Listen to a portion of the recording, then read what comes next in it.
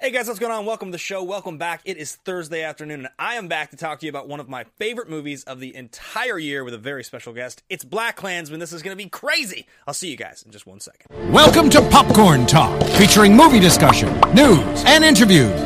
Popcorn Talk. We talk movies. And now, here's Popcorn Talk's Action Movie Anatomy. What's up, everybody? Welcome back. You didn't know it was coming. Yeah, I should have known. I should have expected it. It's explosions, man. It's a big deal.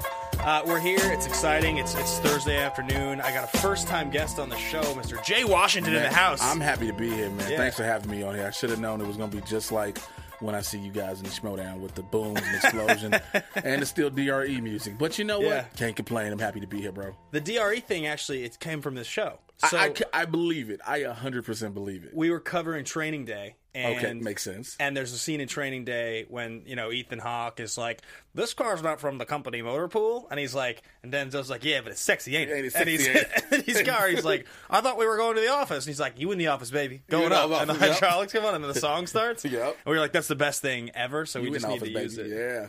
Yeah. Yeah. So anyway, that's where it came from. But Well, it's a good reason to have it. It Yeah. is a very good reason to have it. it's like we think it's like the coolest song ever. So we just wanted to use it for the show. It works. Yeah. It works. I mean, it's not you have songs that when you tie them into what they're doing, Yeah. they actually blend together and blend well. It's not like a song that sounds forced. Right. And you're like, why this one? You should have used another one. Yeah, I got Marissa Serafini up in the booth. Marissa, how you doing? I'm great, gentlemen. How are you? I'm well. Do you remember what song we used to open to? I can't remember anymore. I don't remember. That was so long ago. Yeah. We did like 100 shows, and I can't remember. So, Jay Washington, the people know you from all around, from everywhere around town. You're on my show for the first time. I'm happy to which be is- on your show. I've been on so many different ones. I've always wanted to do this because I've been an action movie fan since I was a shorty. Yeah. I used to not go outside as a kid. I know, right? I used to not go outside. So a lot of Saturdays, I would just sit up watching action movies that were on television, on regular television and on cable. So I've always loved them. I even watched other films as well. But like I would always watch, this is going to be something I'm admitting. One of my guilty pleasure movies is Broken Arrow. Oh, it's a great movie. It's one of my guilty pleasure movies. Howie Long, Oh, Christian Slater, amazing. John Travolta.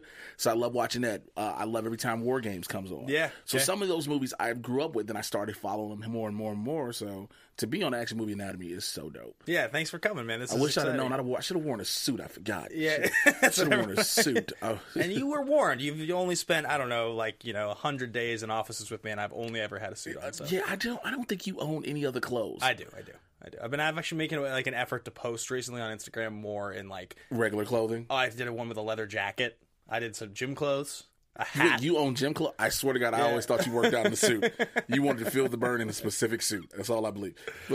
But anyway, guys, this is Action Movie Anatomy. Those of you that have watched before know we cover action movies on this show here on the Popcorn Talk Network, the online broadcast network dedicated to talking movies, all things movie related, and pop culture by the bucketful. The action movies we cover on the show. To hear 4 basic rules. Rule number 1, the hero always plays by their own rules. Does Star Wars play by his own rules? I think so. I think he makes his own rules, totally. Okay, yes, he does.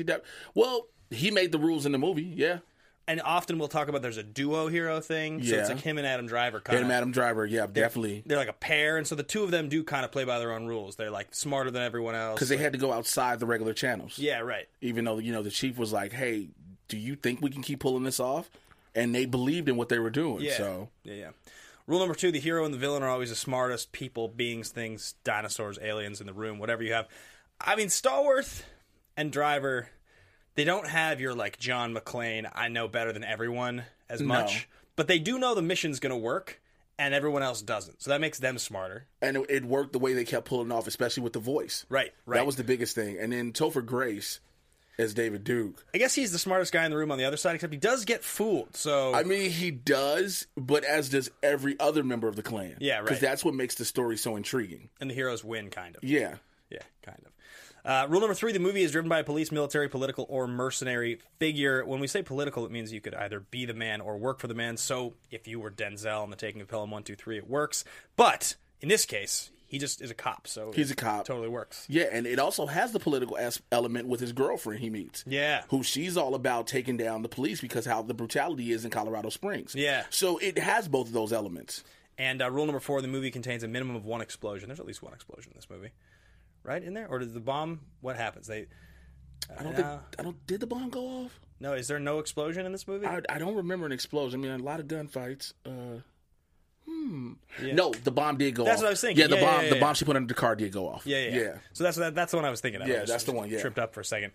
So I think this movie does hit the rules. Coming up today on the show, guys, we are going to be talking about all your favorite things. Thesis statement, fist pump moment. We're going to be doing our top 3 movies of 2018 each. This is obviously an Oscar contender. Talking about our favorite comeback movies. A lot of people are talking about this as Spike Lee's comeback.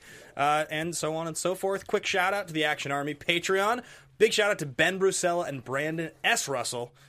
We salute you. I want to thank Ben Bateman for giving me a pen that doesn't work.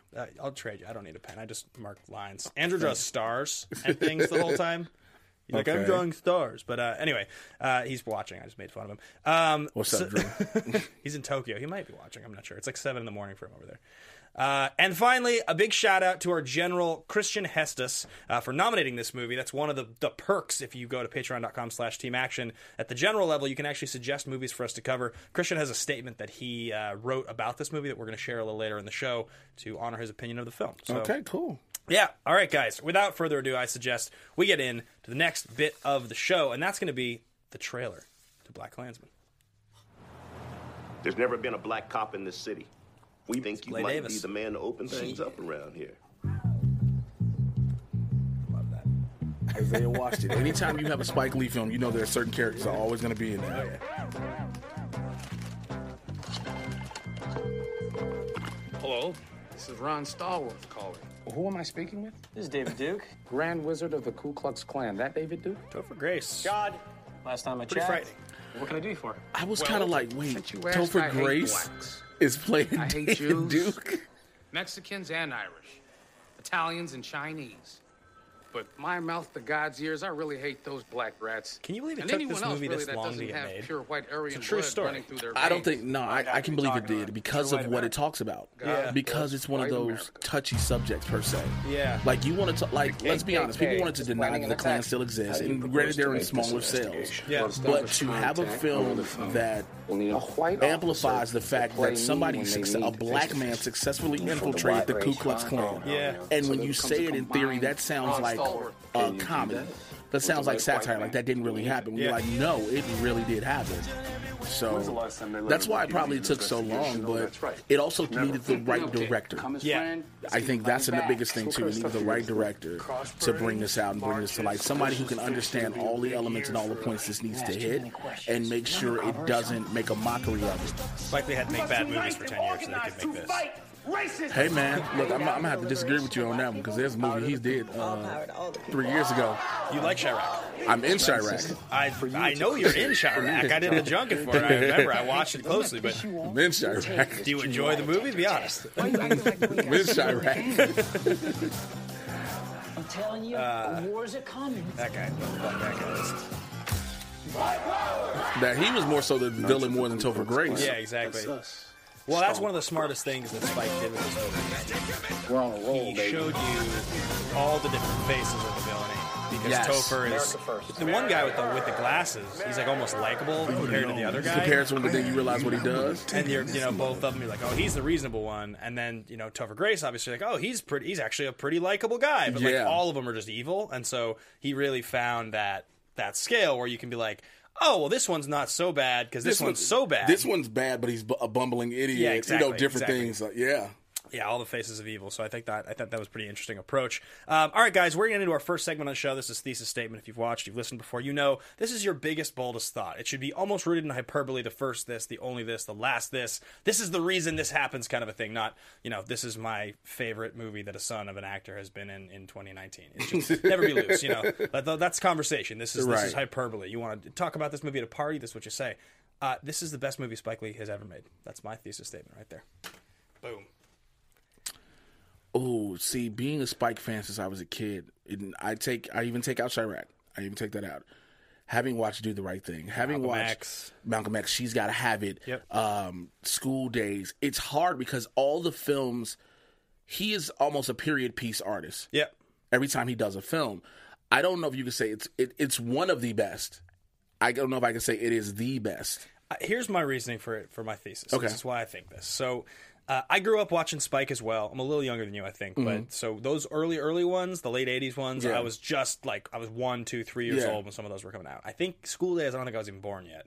But like Do the Right Thing, I'm pretty sure is like 88. You know, like Clockers, like that shit's in the 90s. So he got Game. I saw in theaters with my dad. A lot of those movies I've seen. And so as I've thought about each of the movies, I think the earlier part of his career, he was a very passionate director that wanted to say important things, and he was going to do it in a way that like caught you off guard. You know, that's Do the Right Do the Right Thing has that one scene. It's all the racial slurs. Like he's just you know, like that was his MO. Now he grew into making different kinds of movies, but Malcolm X, like that movie was a biopic. He gets to have one of the most important figures in the history of our country played by arguably the best actor of our generation. In our generation, yes. So it's kind of a different beat. This is like the reason I think this is his best movie is all the things that make Spike great, his approach, his opinions, his intelligence, but he found a way to make it palatable for all audiences. Yes, I agree. I agree. So for instance, if I'm watching a lot of Spike's movies from the 90s, the way that he deals with racism, it's interesting if you are a black person. It's interesting if you're a white person. But as a white audience member, I think you're less compelled to see those movies at that time. This movie is 100% made for everyone, and it's just as interesting to everybody who watches it. The thing about that, when you say to watch it this time, I think it's because of the time we're in. I agree. You know, we're at a time where people are trying to be more racially harmonized, if you will. Everybody's trying to be more together. Whereas, yeah, you had those films in the 90s where it was a touchy subject like, yo, don't put this in my face. And Spike was like, no, this is what it is. Right, it's aggressive. You need to see this. Because the same theme pretty much applies to Black Klansman. It's aggressive. It's in your face. This is what it is. There's no ifs, ands, or buts about it. But you now are able to digest it better. Maybe that's what it is. I feel that the humor in this movie is so beautifully done that that's what makes it work so well. The humor in this movie is phenomenal because it's not beat over the head. No. It comes at you and you're like, wait, what? And you laugh because you didn't realize you were supposed to be laughing at this moment. Even things you're not supposed to be laughing at, you laugh at. Yeah. Where there are moments you're supposed to be shocked. Like for me, I'm one of those individuals, I look at the whole scope of the film. The scene in which they watch Birth of a Nation. At the beginning with Alec Baldwin. Yeah, the very beginning. And I'm like, no, even when they watched it later. When they watched it later. No, when they watched it later. At the meeting. At the meeting. Yeah. And you're watching all these reactions, and it's supposed to makes you laugh a little. Yeah. But you laugh because how sad and ridiculous it is. Right. You know, it's like, wait, these idiots are watching a film really believing this is what it is. Yeah. Their wives are just as convoluted as they are. And, you know, going along with it. I'm like, I can't believe this actually. But it also kind of makes you sick. It makes you sick at the same time. Yeah. Because you have that laugh, it's that ironic laugh. That's why I have to say, like, you look at, I mean, comparing Spike to, like, let's say another director who's made a major impact, not socially as much, because Spike's movies are very... Yeah, they're always social conscious, pretty much. But, like, take, like, Christopher Nolan. Yeah. You know, Nolan's first movie, Memento, it's his second movie, but his breakout movie. It's really raw, and it's intense, and it's a great movie. By the time he comes around and he's making, like, Dunkirk, and he's making, like, Interstellar, these movies have so much scope, they're so much bigger, they're so refined. He's able to do something like Dunkirk, like this non-linear story that's about a period piece, a real story, all this. He's using Harry Styles. He's able to do this because he spent an entire career trying to gauge what worked about his movies and what didn't. So the non-linear storytelling works really well in Dunkirk in that sense, in a shorter movie. I feel the same way about Spike now, right? He's done this for so long, he knows exactly the balance of, like, I'm going to have this commentary, I'm going to do this. Like, he tried just a few years ago, Chirac's like a semi-musical. It's, like, pretty weird. It's, like, harder to watch. It's harder to digest. I will admit, though, it is harder to digest if you don't know everything you're expecting to see going in. Yeah. If you're expecting to see a certain movie a certain way, yeah, and you're like, okay, this is what my mindset is on, this is what I'm expecting to see, and then you're thrown into the rhyming scheme, you're thrown into the musical things that happen, and you're like, wait, what? This isn't what I expected. Yeah. I'll admit, at some points, and Spike, if you watching this, or Satchel, if anybody shows Spike this, at points I didn't know at first where we were going, because there are a lot of scenes I'm not in, of course. Yeah. And so when you watch the whole thing together, you're like, that's What character are you in Shira? Be So Mighty. I played the first lieutenant, right-hand man to Cyclops, played by one Wesley Snipes. Oh, Snipes! That was me with him with the orange headband, which is funny because everybody's like, wait, where were you? I was like, it was the dude with the orange headband. Everybody like, oh my God, that was you. I was like, yeah, I'm the one that told him, let's talk man to man, eye to eye. Well, eye to eye patch, which was not in the script. Nice. So, but like seeing those parts where we had the gang conflict and what he was bringing about that, because it's based off of things that actually are happening in Chicago. So I understood that. The Lysistrata story, I understood. Yeah. When it did the musical breakdown, sometimes it was like, I mean, look, you're an artist. You take chances. Yeah, absolutely. That's what Spike did. Absolutely. And I will say, like, again, Spike, if you're watching this, one of my favorite interviews that I ever got to do with anyone was with Spike Lee. He was the most gracious person for just the 5 minutes that I got to spend with him. Mm-hmm. Wonderful. Sat down, asked me where I was from. Like, he asked me the first question in the Junket interview. Mm-hmm. You know, great guy. Like, very cool. We talked about basketball mostly. We started arguing about who was the best player in the NBA. Of course you would. There was a clip in my reel for the longest time with that because it's just he was talking about the Knicks and how many championships they won. I like totally knew all the years because like I'm into that shit. Great guy. So nothing but respect for him, and he took a chance with that one. This is his best movie in my opinion because I think it combines everything he does well, all of his artistry, his sense of humor. It's relevant. The fact that they replaced the ending with the car attack, like it's by the end of this movie, it's quite an experience. Now, when you break everything you said down, and when you add in the fact of to take the ending of the movie and put in Charlottesville, which had just happened last year. Yeah. And like, look, this is what's still going on. To use the actual footage to not make anything up. The real David Duke. The real David Duke, when he said these different things, is like, what it's supposed to do is it opens up audiences who didn't believe it. Yeah. When people kept telling people, this is a comparison to what happened back then. Yep. And to do that, to show that way, everybody's like, oh, for me, I'm not going to lie. When I was in the theater watching this, I literally had tears. Oh, yeah. Because it hits you so hard. So hard. Because we heard about the incident in Charlotte. And of course, when you watch the news, you can't help but to see the replays and stuff. But after you've watched such a heavy film, as BlacKkKlansman is, and the subsequent ending is not even the ending to the film, it's real life incidents that have just happened in current day America. It's crazy. Yeah, so it's insane. I agree with. So with all that, I do agree. This is his best film. Yeah. I take those all in consideration. This is his best film. Yeah, I mean that's it's one man's opinion, but it's my strong opinion. So what is your thesis statement? Spike Lee opens the door between the past and the present with this film. Okay, cool. Talk to me. So, the past, what happened with the whole Ron Stallworth situation with David Duke, what we always talk about in the media, David Duke saying was make America great again. Yeah. That's the opening the door to the past, to show the door to the present. Like we just talked about, the end of the film. David Duke talking afterwards, talking about how he's with the president on how he agrees on those things, and the tiki torch Nazis, as we're calling them, were protesting and marching down the street. It takes a director like that to blend both together and not have them be forcibly blended. They roll together perfectly. Yeah. By the ending of the film, you found out that Duke is tricked and everything, all the things that happened, but then you say, hey, now let's go to present day. This is what it is. You feel the same way, because even in the very beginning of the film, in the opening credits, it tell you this is based on some real life heavy shit. Yeah, it lets you know it. Yeah, and you get that notice at the beginning, and then you get even some more heavy shit at the end. Yeah, I agree. I think that's a great thesis. I think you're dead right. I think he has a great sense of that, and the fact that stuff at the very end of the film, and I mean, this movie is, I think, the best combination of stirring because of how relevant it is. Mm-hmm. But I can't believe that you laugh as much as you during the movie. My sister said I watched it. I was like, it was really funny. She was like, really?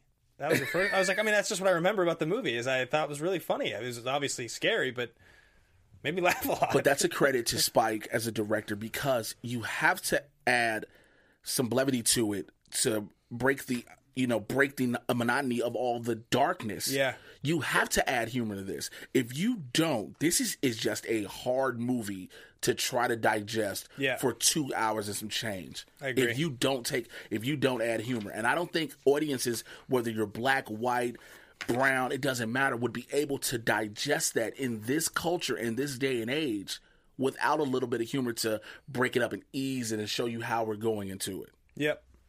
Agreed. I'm going to read quickly Christian Hestus' statement. He's a general in the Action Army. Wrote this thesis statement for us to share on the show. This is an episode dedicated to him, so here you go.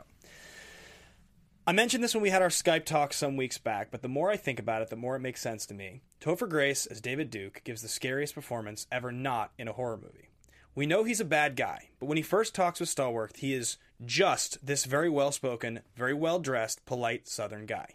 Depending on who he's with, he's either that, or he can turn into a racist monster, as in The Banquet, or the Birth of a Nation scene. These contrasts stayed with me after the credits ended. The fact that the nicest people you meet can be the horrible racist and anti-Semites scares me more than all the clowns, vampires, and anything else in all of fiction. Topher Grace's performance showed that. I think it's a great thesis statement. I think it's a very again, when you heard Topher Grace is playing David Duke, yeah, the dude from That 70s Show, the dude who played Eddie Brock in Venom in Spider-Man 3 that nobody liked, you're like, wait, that dude's gonna be David Duke?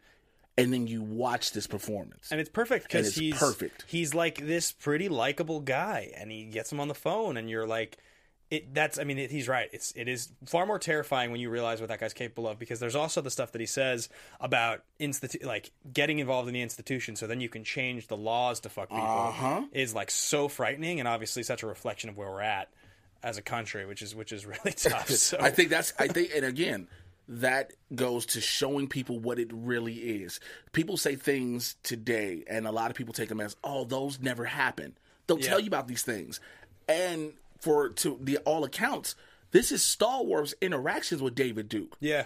So when he wrote the book, I don't think he would sit there and embellish anything of that sort. We're talking about David Duke, a man known for being this nice guy in public. Yeah. Unless you knew his thoughts. Right. So to watch Topher Grace deliver that in that sense, to sit there and just, yeah, buddy, how you doing? Yeah. You know, having conversations, and then you just realize how he really feels. It's wow. Yeah, it's crazy. All right, guys, moving on to the next part of the show, fist pump moment. This is that moment something happens. You kind of look around. You're just like, this is the fucking... I get to watch the rest of this movie. This is so great. I'm so excited. And, it can be literally anything. It can be the credits. It can be a single line, a look, something that made you laugh. I'm going to jump in first with mine because they show it in the trailer, and I remember sitting in the theater. It's when Ron looks up at the sign at the beginning, and he does the move with his afro. Yeah. There's just something about the humor in that. Everything about it. It's like... I just thought it was so funny. It was like such a nice touch. For me, it was when he was working in the file room and had to give the racist cop that file. That was it for me. Yeah, this movie definitely.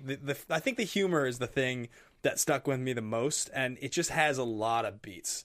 Yes, the heavy topic, obviously, like, I shouldn't say the humor sticks with me the most, because the heavy topic's the thing that was on my mind longer, but I walked out of it, like, feeling like I had just watched something smart. It made me feel like this wasn't just upsetting, this was a whole experience. And all those moments, I mean, whether they're the light ones, like with the afro, or the racist cop, all of it. I'm also Jewish, so, that some of that stuff...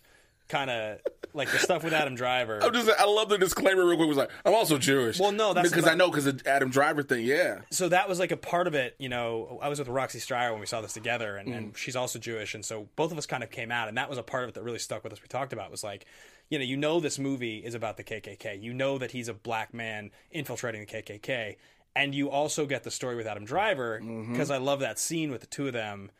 When they're talking, and I'll say that later for favorite line, but that scene where they're talking and he's like, it's in the file room or whatever. And why is this important? Why are you trying to avoid it? And like that stuff was really interesting. Like, and then Adam Driver when he's like, I'm gonna make you take this lie detector test. He's like, this is where you make your fucking your candles and your like. It's just like.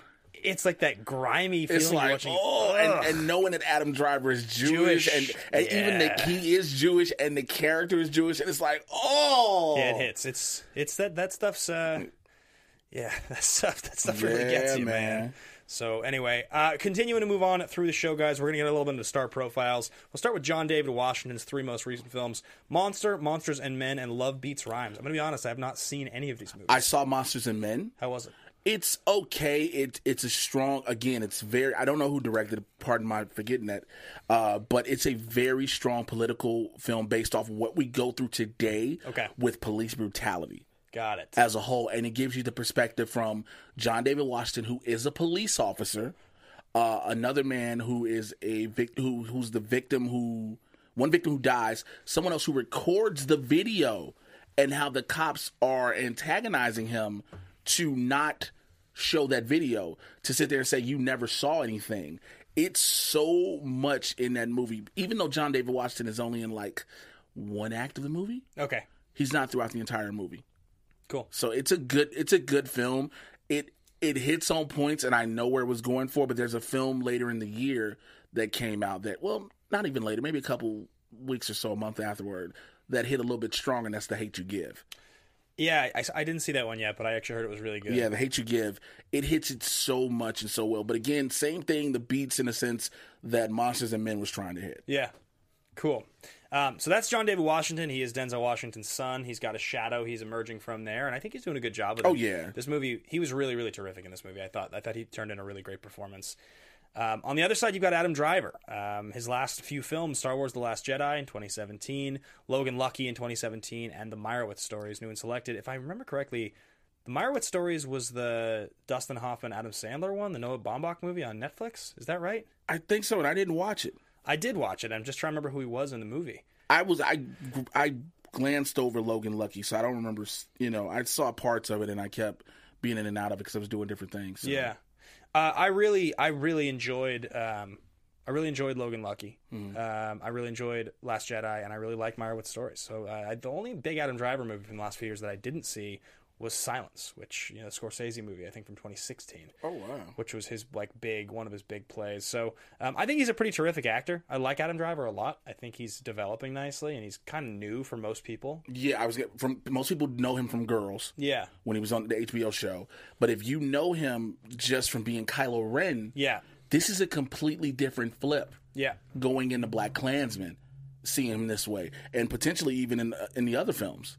It's kind of nice, I think, for him that as great as Star Wars is, this generation of Star Wars movies, they're less significant because of the oversaturation. Mm-hmm. So it feels like when I think of Adam Driver, I don't think of him typecast like I think of Mark Hamill, right? Or Carrie Fisher. Like I don't like Harrison Ford was able to kind of buck that, but a lot of Star Wars actors get kind of caught up. Well, did he buck it really? Because basically Indiana Jones is Han Solo, sure. It's just a different title, but I get what you're saying. He's not held to this. Like as annoying as he is as Kylo Ren sometimes, and even that was just 2017. I didn't watch this movie and find myself seeing Kylo Ren ever. Like right away I was in. Well, the trailers helped me out. Yeah, for me personally, because I was like, okay, I never really watched Girls. Yeah. So it's like, okay, what are we going to see of him as this character? Because I'm thinking, is he going to be a sniveling cop? Yeah. But he wasn't. He was a cop with a strong conviction, a reason why he didn't want to do it that you didn't know at first. Yeah. And then when you find out he's doing it, he's having his own feelings about this because it's hitting him. Right. And so I love the development throughout the story of his character.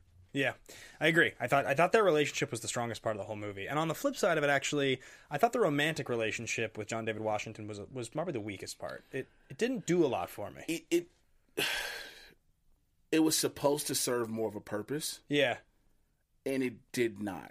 Right. The purpose it's supposed to serve is it's supposed to show the other side of it, like the fact that, maybe he is this cop who's trying to go undercover and do this thing, but his people, right? Like the people that expect him to be, like, they're still just like, you're still a cop, you still don't get it, No matter how noble you think your cause is here, you're still not really one of us because you're not fighting for freedom in the same way that everyone else wants you to, I will say one of the best scenes for me too was to have Corey Hawkins in Stokely Carmichael. Yeah, that was a great scene. That scene with him deliver that emphatic speech and John David Washington being undercover because he's working with the police. He's working directly with the Colorado Springs police at that moment.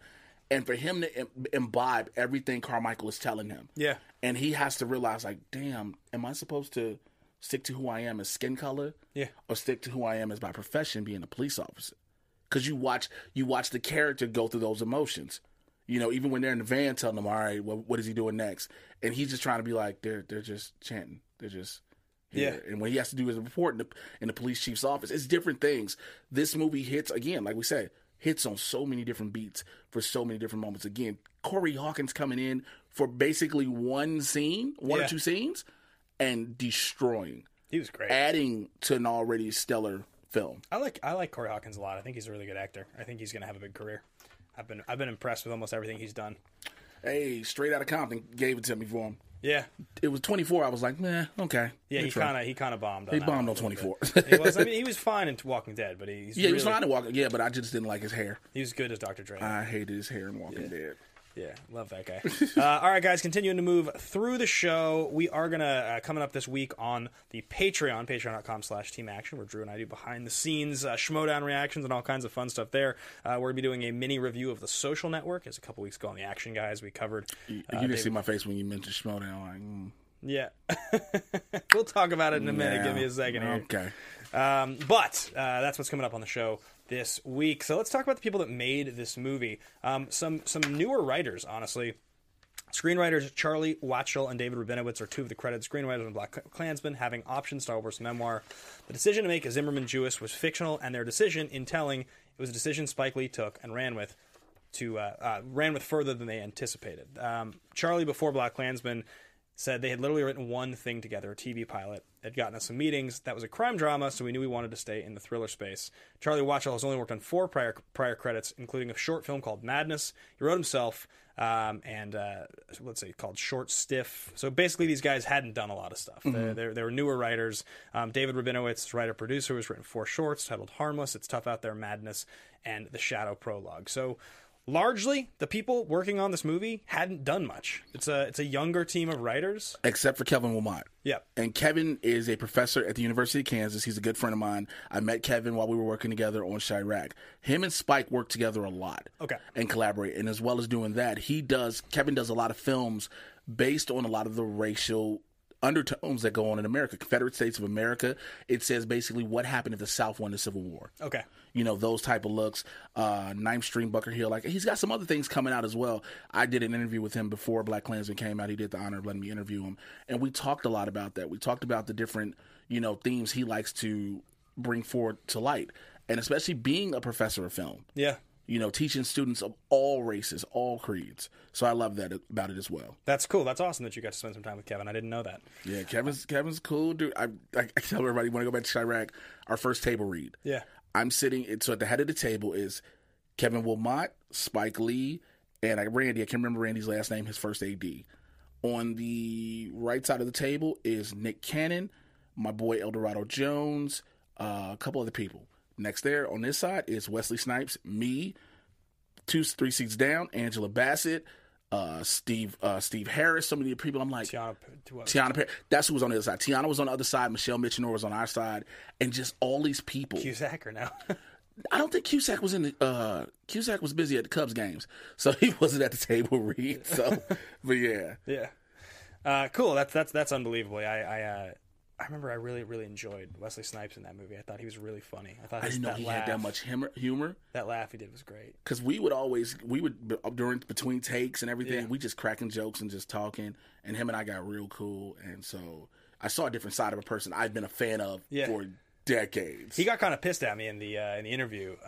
Not like pissed, but I was like talking to him. I asked him a bunch of questions and he answered well. And then I was like, if Marvel comes to you and they're like, hey, we want to reboot Blade, we want to start it over. You get to write, produce, recast, direct, all of it. It's totally up to you, right?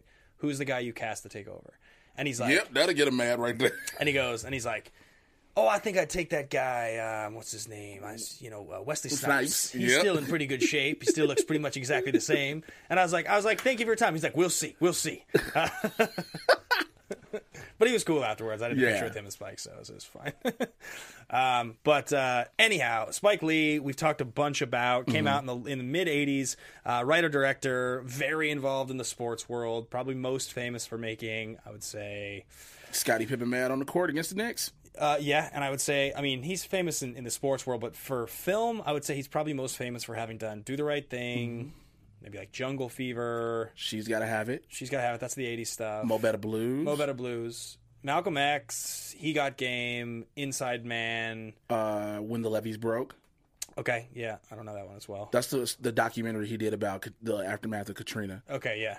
Sweet Blood of Jesus is not one people like at all because it was just bad. Summer of Sam was kind of weird. Oh yeah, some people like Summer of Sam. But again, they're different movies. He takes chances. Yeah, and he's done a ton of other stuff too, as we mentioned, Chirac, the Old Boy remake. He did, Miracle at St. Anna. He did Clockers. He's done a ton Crooklyn. of Crooklyn. Yeah, the guy's made a lot of movies. Yes. But he is famous for obviously having a lot of themes, confronting racial prejudice in his films. He likes to really focus on that. He's won an honorary Oscar a few years ago. I hate that. The honorary Oscar? I hate it. If anything, this should be the film that gets it for him. The real Oscar? The real Oscar. Because the honorary Oscar is saying we never wanted to take a chance because of his movies. What they encompass. They didn't want to take a chance on it. I hate to say it, but I don't think Spike's going to win an Oscar for this movie. Who do you think gets it? I just think there's 5 to 10 movies that are like more well loved this year. I think Fair. And I say this in comparison to last year's Oscars. Yeah. Where Guillermo got it, and a lot of people said it was finally about time they gave it to him. Yeah. Not saying he's not deserving by no means. Sure. But they said when Guillermo got it, it was like, it's about time they gave him one. As Leonardo DiCaprio. So I guess all the big Oscar movies, like Beautiful Boy and like all those movies, but maybe none of them has like a clear best director. I don't know. We'll see. We'll see. We'll definitely see. We'll see. We'll see. But talking about Spike Lee here, I want to talk about our favorite comeback movie. It's this thing we talked about at the beginning of the show, and a lot of people are calling this the comeback of Spike Lee. This is his big return to prominent mainstream filmmaking. Yeah. This movie made a good amount of money. We'll get to that in a second. It was really well received. And this happens sometimes. Our favorite writers, directors, actors, actresses, they kind of fall in hard times. They fall out of the limelight. They come back with something. And I want to talk about some of our favorites. So do you have a favorite comeback movie? Yeah, and it's going to be a weird one, some people think. Jennifer Jason Leigh in The Hateful Eight. Oh, okay. Remember, she had fallen out the limelight for real. Yeah, big time. We hadn't seen her in a while, and her portrayal as Daisy Domergue throughout that film, it was something you'd never seen her as. Interesting. I never saw it. I still haven't watched it. Oh, dude, please watch The Hateful Eight. It is she plays a murderer that all we know of is first, and she's just as racist as everybody else. Okay. But she's so deceitful and evil, and it's not the Jennifer Jason Leigh people knew. And so this gave her a resurgence in career. And people started, directors started, hey, I want to work with you with this and work with you with that. She was an Annihilation. She was an Annihilation. All this is from The Hateful Eight. Oh, interesting. Mm-hmm. I did not know that. I guess I wouldn't have thought that was her comeback, but that's probably true. I can't think of really anything she was in. I guess she had been in The Machinist, but that's like 2005 or Nothing something. that was really noteworthy. Yeah. That really made you like, Jennifer Jason Leigh is back. Yeah. Until it was The Hateful Eight. Cool. And that's what happens. You sometimes that's like a big thing. If you can be an actor or actress and you work closely with an auteur, somebody like a Quentin Tarantino or your Wes Anderson types, they can really keep you relevant. You can take some time off and come back. You get a big role in a movie like that, and it makes a big difference. For me, I'm gonna go Mickey Rourke in The Wrestler back in 2008. I remember when I met him when I first moved out here. Mickey Rourke? Yeah, right after The Wrestler came out. Yeah. And I had to tell him thank you for the honest portrayal he did as having been a professional wrestler for 16 years. Yeah, the Urban Gladiator. Yeah, going back in the ring next year. And Are you really? That's why I've been training so much. That's why I'm in the gym. I'm going to the gym as soon as we're done recording this. I'm getting back in the ring, lacing my boots up and everything. But to watch what he did, to take the role, to sit there and go work with the guys from CZW, the opening scene, to work with Necro Butcher, who's my buddy Dylan, and to deal with all that, to know exactly, this is what people go through. This is what these older wrestlers go through, who they were in the limelight, and then all of a sudden their time has died out. And so what he did, the portrayal of it was amazing. Because remember, we had him as Whiplash in Iron Man 2. It's right after. It's like he gets that role right after. He gets it after, right after. Yes, right after The Wrestler. But The Wrestler stands out more than his role in Iron Man 2. Oh, big time. I mean, I don't know, Marissa, if you want to pull it up, the trailer for The Wrestler. To this day, I'll bet you if we put this on, I'll bet you start tearing up. It's one of the best trailers I've ever seen. It's truly like one of my favorite trailers I've ever watched. It's the song "The Wrestler," written by Bruce Springsteen for that soundtrack, which is incredible. But it's that movie is just so good on so many levels. Like Aronofsky, what he did with it, and the way that they rewrote a lot of the script to kind of mirror Rourke's life. Yes, it's really truly kind of him in that character. It makes me sad that he didn't really ride this wave. He kind of fell back out after about 2 or 3 years. I mean, he appeared at WrestleMania. Did he really? Yeah. Oh, I didn't know that. Yeah. And now he's starting to kind of get up there. Dude, this is everything that happens. Wrestlers, old school wrestlers taping up the knees. This is legit. I've been in the locker room with these guys. Great to meet you. 1, 2, round. Yep. I know that arena well. I've performed that many times. It's got to be You really brought it. just brutal, too. You hang in there. You got a lot of ability.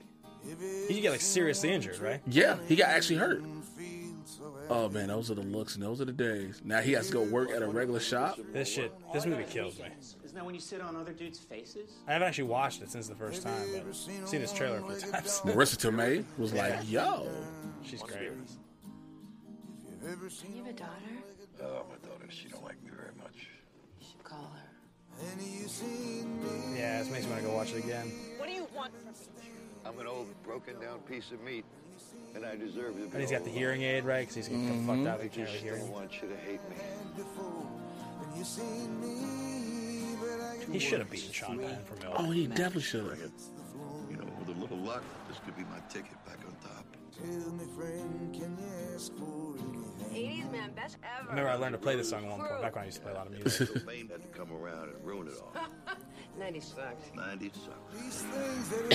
And all the kids, and he's playing the old video game, I remember. Yeah. Dude, all the wrestlers Shaving the armpits. all of it's real. Getting stitched up in the back after a show. You know, the only place I get hurt is out there. I'm really here. This life, you can lose everything you love, everything that loves you. A lot of people told me that I'd never wrestle again.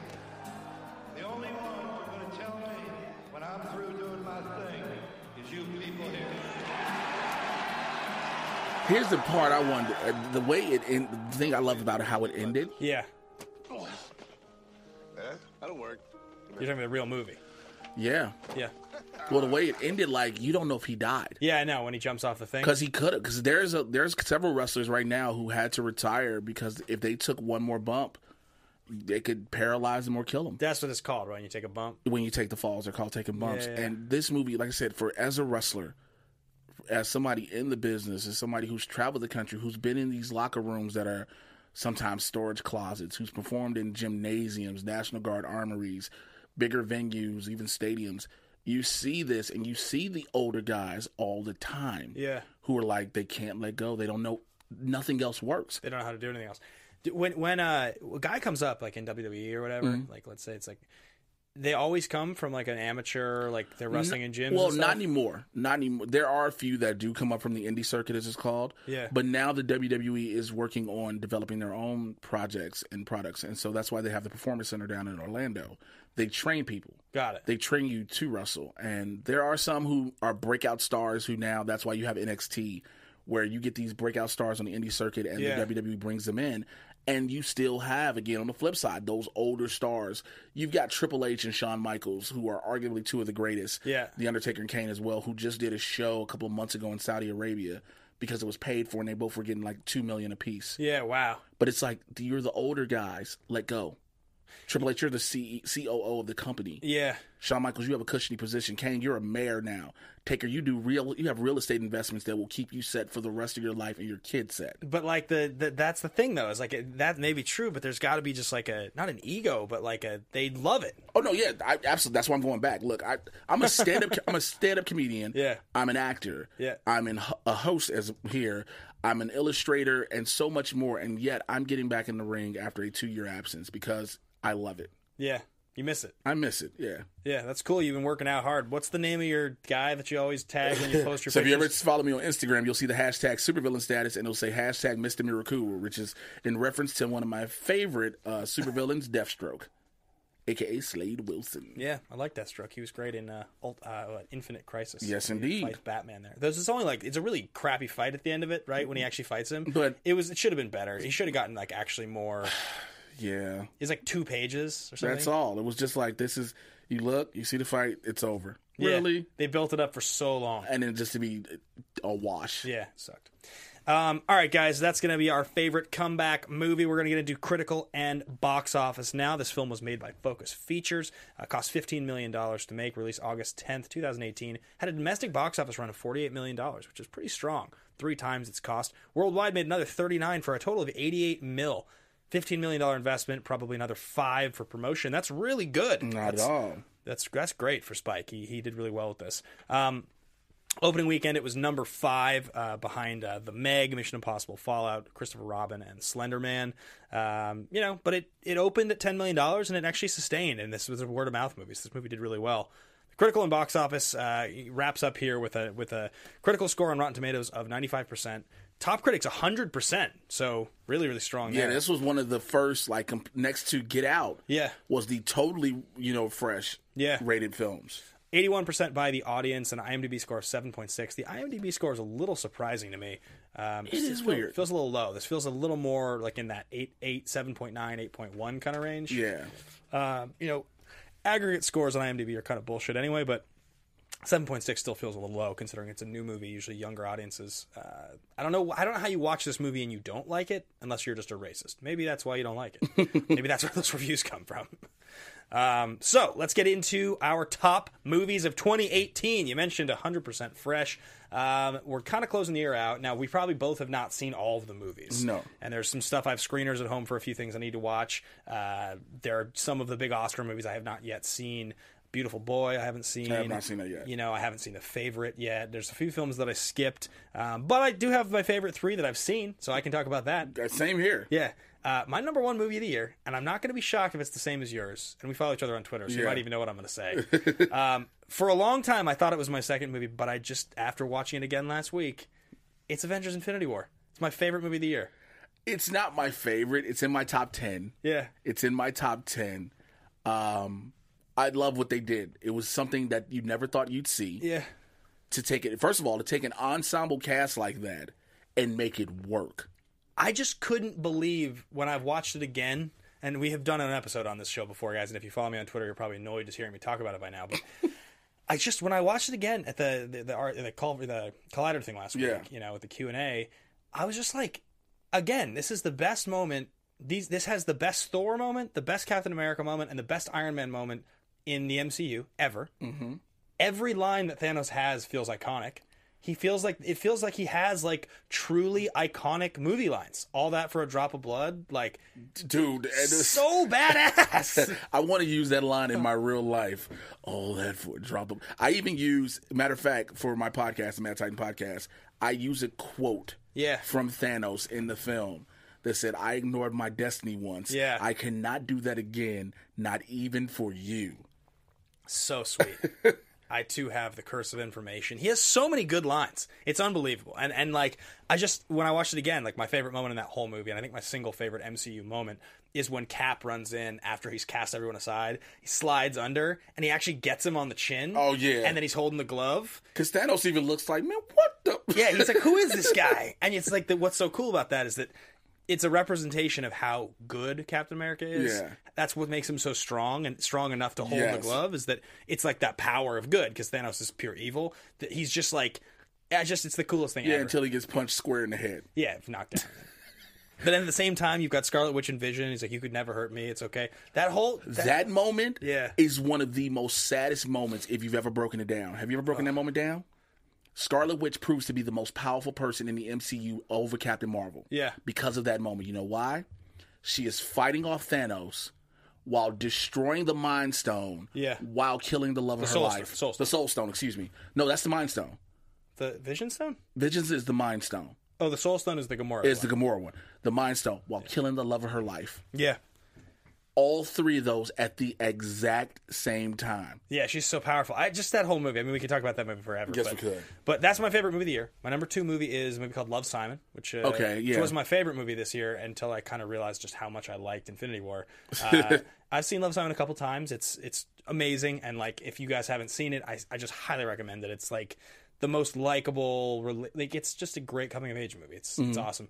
And I think my 3rd favorite movie this year was Thoroughbreds. I haven't seen that one. It was really good. It was Olivia Colman and Anya Taylor-Joy with Anton Yelchin in his final role. Oh. And it's a really kind of weird, just dark indie movie. But it's really, really, really good. I really liked Thoroughbreds. I thought that movie was terrific. So those are probably my top 3. There's a few others in there that I really enjoyed, but those are my 3 favorites. What do you got? For me, I said it was in my top 10 because Infinity War is my number 3 for reasons we just described. Number 2 is The Hate U Give. Okay, yeah. The Hate U Give, and like you said, you haven't seen it yet. there's a scene in the very opening where Russell Hornsby is talking to his kids as young kids at the table, and he is telling them about how to make sure they behave when they interact with the police. These kids are 8 and 9. Yeah. That scene in itself sets up everything else you're going to see, and it's so powerful because A, I have had that discussion had with me. Yeah. With my mother. B, I've had that discussion with my 15-year-old son. Oof. So that resonated so much just in the beginning and everything that happens afterwards. And of course, for me, everybody knows that I've been a diehard advocate of it before. Once we saw the trailer, my number one movie for this year is Black Panther. Oh yeah, I can't believe you like Black Panther more than Infinity War. I like it because I never thought I would ever see him get his solo movie. Yeah, that's fair. Not to mention now people will go off what about the third act in the fight?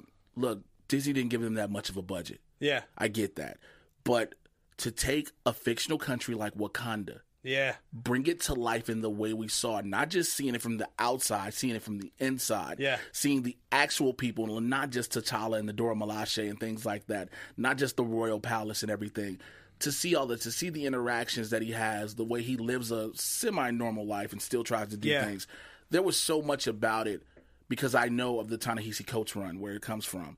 I loved it so much. And again, when it hit Netflix, I think Netflix probably told me, stop, fam. Because I kept watching it over. I just saw it the one time. I saw it in New York. My coolest experience with that was I had just started doing a movie review show, and I didn't get my screening for that when I was in LA. So I had to be able to get a review out reasonably on time. I had to go see a Thursday night screening in New York, and I was there for work, so I was by myself. Yeah. And I was probably one of 4 white people in theater, I'm guessing. 5 maybe. It was such a unique experience to be away from home. Yeah, and it was the loudest theater I've ever been in. I mean, it was amazing. It was like the energy in the theater was like something I never had experienced. I think for me also, what it did for generations of African Americans. There are older black men and women who had never seen a superhero movie in their lives. They weren't paying to go see any MCU film. They weren't paying to go see any DC film. Yeah. But yet they made sure they saw this movie. Yeah. Because of the cultural significance and the historic implications behind it. And that holds volume in my heart. As not even being a part of the film, but as many other black people, we what this film did. Yeah. It broke barriers. It broke ground. So that's why it's my number one. It's a huge deal. I also love the Black Panther moments in Infinity War. Oh my god! When they're at the line and he's whatever he's saying, like Ibombe. Yeah. Or when him and Captain America run a foot race. He's like Wakanda forever, and then they open the thing, they start running, and then cool. You see Black Panther almost get Captain America, then he comes up and they go back and forth like, I need y'all to have a regular foot race. That scene's amazing. I just love that movie so much. That to me is like, you've read comics your whole life, right? Yes. So I have 6,000 comics in my mom's basement. That was when I was a little kid. That was my whole life, my whole world. My mama threw mine away. Oh no! So I don't have. I worked in comic book stores for store credit starting at 9. Yeah. I worked in comic book stores for 7 years. I read everything when I was growing up, and Marvel was my shit. So growing up, the idea of what those big crossover stories would feel like, and whether you're talking about the good ones like Infinity War, or even when you're talking about I don't know if you remember Heroes Reborn or Heroes Return. I remember Heroes Reborn.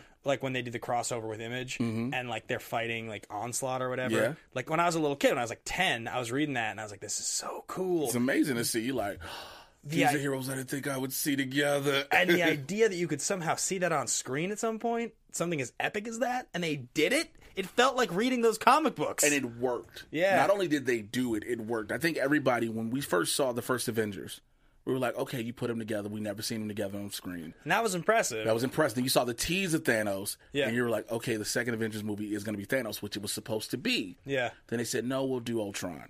All right, we had to have that movie. That movie sucked. Yeah. But then we got to Civil War, which started the build-up. Yeah. We'd had the different build-ups, but Civil War was like, here it comes. Yeah. And then you got Infinity War, and you're like, oh, they didn't. They had everybody, but not at the same time. But when they had people, even bigger groups, it worked. Yeah.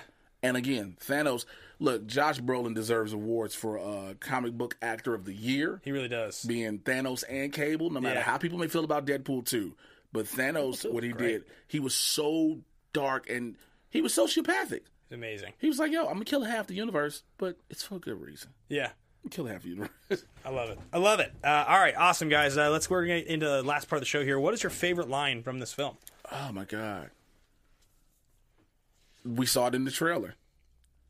I hate Jews. I hate Mexicans. You know who I hate most? I hate those darkies. Because when he delivers it, everybody in the office is looking like, what? Yeah. For me, it's the line that I mentioned earlier. It's when they're in the file room under, and he's like, "Why don't you want to do this? Why are you for men?" He's like, "You're masquerading as a wasp, white Anglo-Saxon, whatever he says." Like that whole exchange is just fantastic. His Dave Chappelle as a white guy voice that he does. Oh my God, is pretty good. It's pretty fucking it's funny. Ron Stallworth. I tell you, Stallworth. I'll tell you. Yeah, I thought it was pretty funny. It's good. Yes, I love that scene. I love that line. I thought it was great. So, all right, guys, we're just going to answer a quick AMA question from another general in the Army. We got Paul Denuzzo asking, does the fact that Spike Lee paid over $200,000 yeah.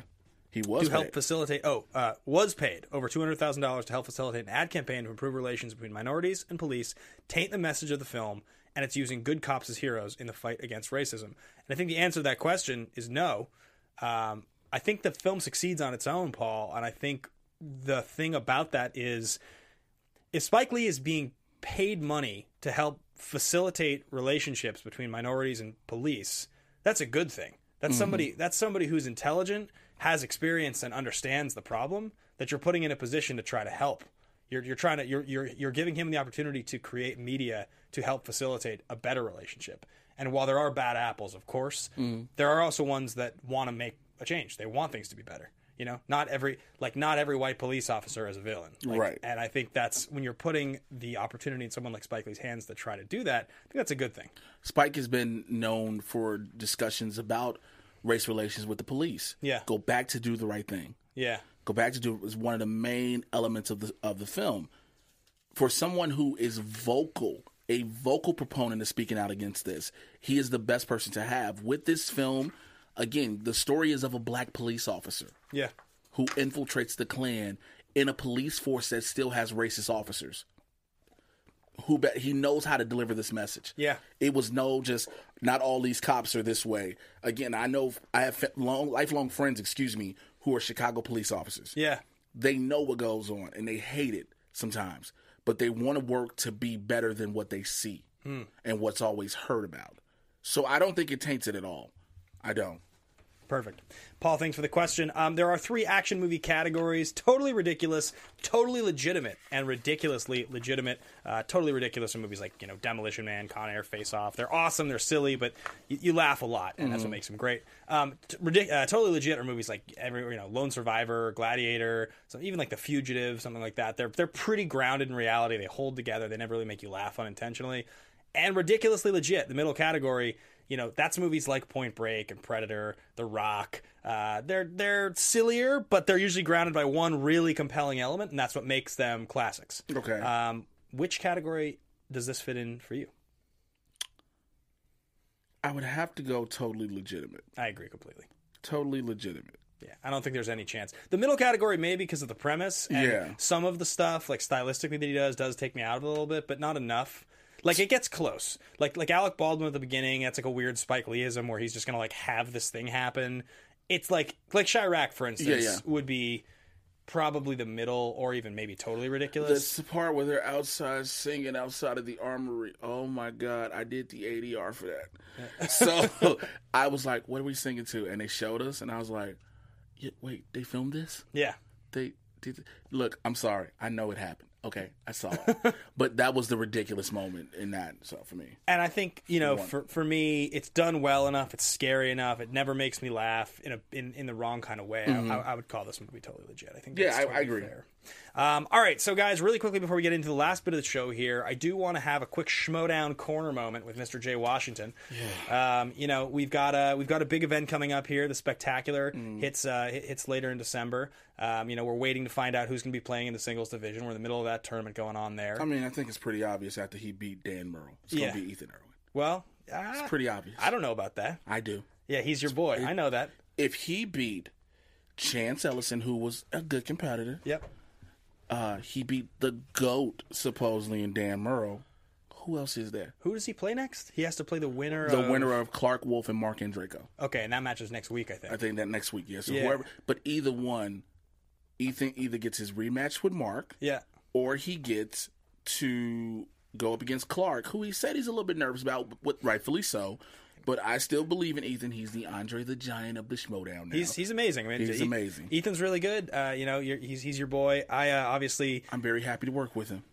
Look, I hope he beats Clark Wolf. I hope that happens. I hope Clark beats Andreyko, and I hope that because Clark beat me. I lost to Clark in the first round of the tournament. Which you lost. I've also lost to Draco, but I didn't lose to Draco this time. You shouldn't have beat Janine. But that's a whole nother story. Do you want to talk about that match? No, I don't want to talk about it. Are you sure? I'm just saying how I felt. Because there was this moment in that match at the end there when my song comes on, I get up and I'm walking out, and it cuts over and you're hugging Janine. It's my single most triumphant favorite moment in my Schmodown career. I felt like such a villain in the best possible way. And I just want to thank you for that. You're lucky this is your show. You're so lucky this is your show. I mean, you all do have a team title match at the Spectacular. Yeah. Against the Shire Wolves, which... So I get to play Clark. So, I mean, ultimately, if Draco beats Wolf and it's Andreyko versus Irwin, and that happens, I'm okay with that too. I mean, any way you slice it, it's going to be good. Yeah, but again, do you all think you all have a chance against the Shire Wolves? Riley and I?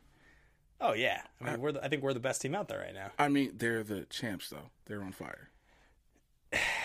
You all are good. I mean, granted, nobody thought, even since Anarchy, you all would be able to do what you did. Did you see us take down the Harris brothers in 3 rounds in a 5-round match?